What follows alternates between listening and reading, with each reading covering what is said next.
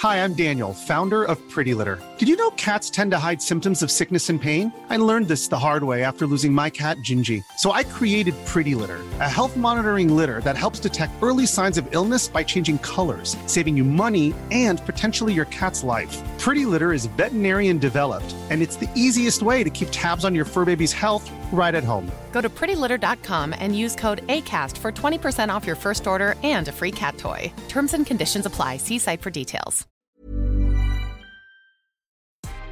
Good afternoon. This is Brooke Howard with The Daily Beast. It's Wednesday, November 18th, and these are the top stories the Chi-Chi team is watching right now. Will he actually take heed of their warning? Doctors have reportedly told Vice President Mike Pence that if the Trump administration does not change course now, then deaths due to the coronavirus in the U.S. could be reaching heights of 2,000 a day by Christmas. The group, who is part of the White House Coronavirus Task Force, told Pence and senior administration officials on Tuesday that the country could be recording 1,500 deaths a day next week. By the end of December, that number could dramatically increase. Reportedly, the doctors also suggested that bars should close shop, restaurants should stop offering indoor services, and either Pence or President Trump should address the nation on safety measures to mitigate the spread of the virus. Currently, neither of the two leaders are scheduled to speak at a coronavirus briefing. The Trump appointee, who is stalling on the presidential transition sign-off by refusing to acknowledge the presidential election result, is, according to friends and family, quote, struggling with the weight being dropped on her shoulders. Emily Murphy heads the General Services Administration, the agency in charge of maintaining federal property.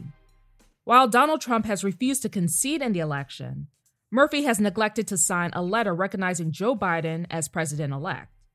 The move prevents him from starting his presidential transition and from accessing funds for background checks or hiring new employees. One former colleague says Murphy is, quote, afraid on multiple levels while facing intense pressure from the election results. According to CNN, she is, quote, basing her decision on what she sees as the precedent set by the 2000 election, where there was not a clear winner for more than a month. However, Biden's current electoral college victory is larger than George W. Bush's was in 2000, and Trump's legal challenges to throw out votes have repeatedly been denied. I won't be on one anytime soon, especially during a year that has seen nothing but chaos. But it looks like the Boeing 737 MAX is making a comeback.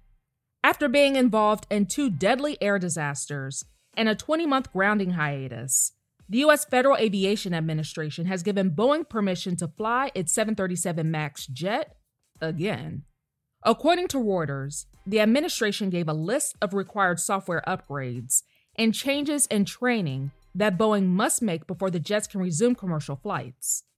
The 737 MAX crashes in Indonesia and Ethiopia killed a total of 346 people within 5 months between 2018 and 2019. In both disasters, a stall prevention system repeatedly shoved down the jet's nose as pilots struggled to gain control. Karma is smacking him left and right. Harvey Weinstein has reportedly been struck down by a fever in prison, and his publicist has refused to say whether or not it's COVID. However, the publicist did say that Weinstein is being, quote, closely monitored.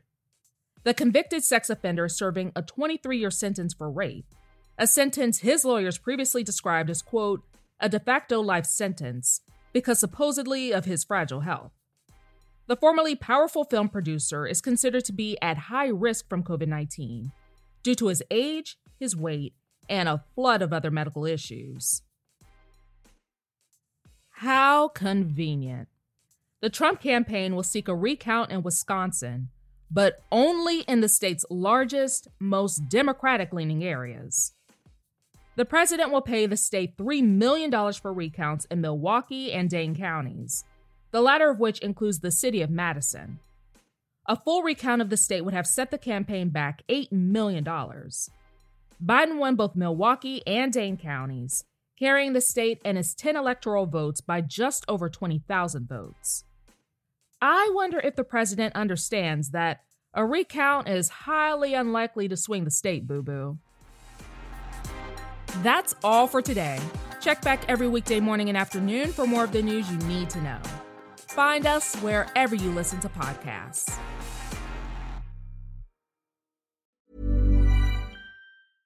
Imagine the softest sheets you've ever felt. Now imagine them getting even softer over time. That's what you'll feel with Boll & Branch's organic cotton sheets. In a recent customer survey, 96% replied that Boll & Branch sheets get softer with every wash. Start getting your best night's sleep in these sheets that get softer and softer for years to come. Try their sheets with a 30-night guarantee. Plus, get 15% off your first order at bollandbranch.com. Code BUTTERY. Exclusions apply. See site for details.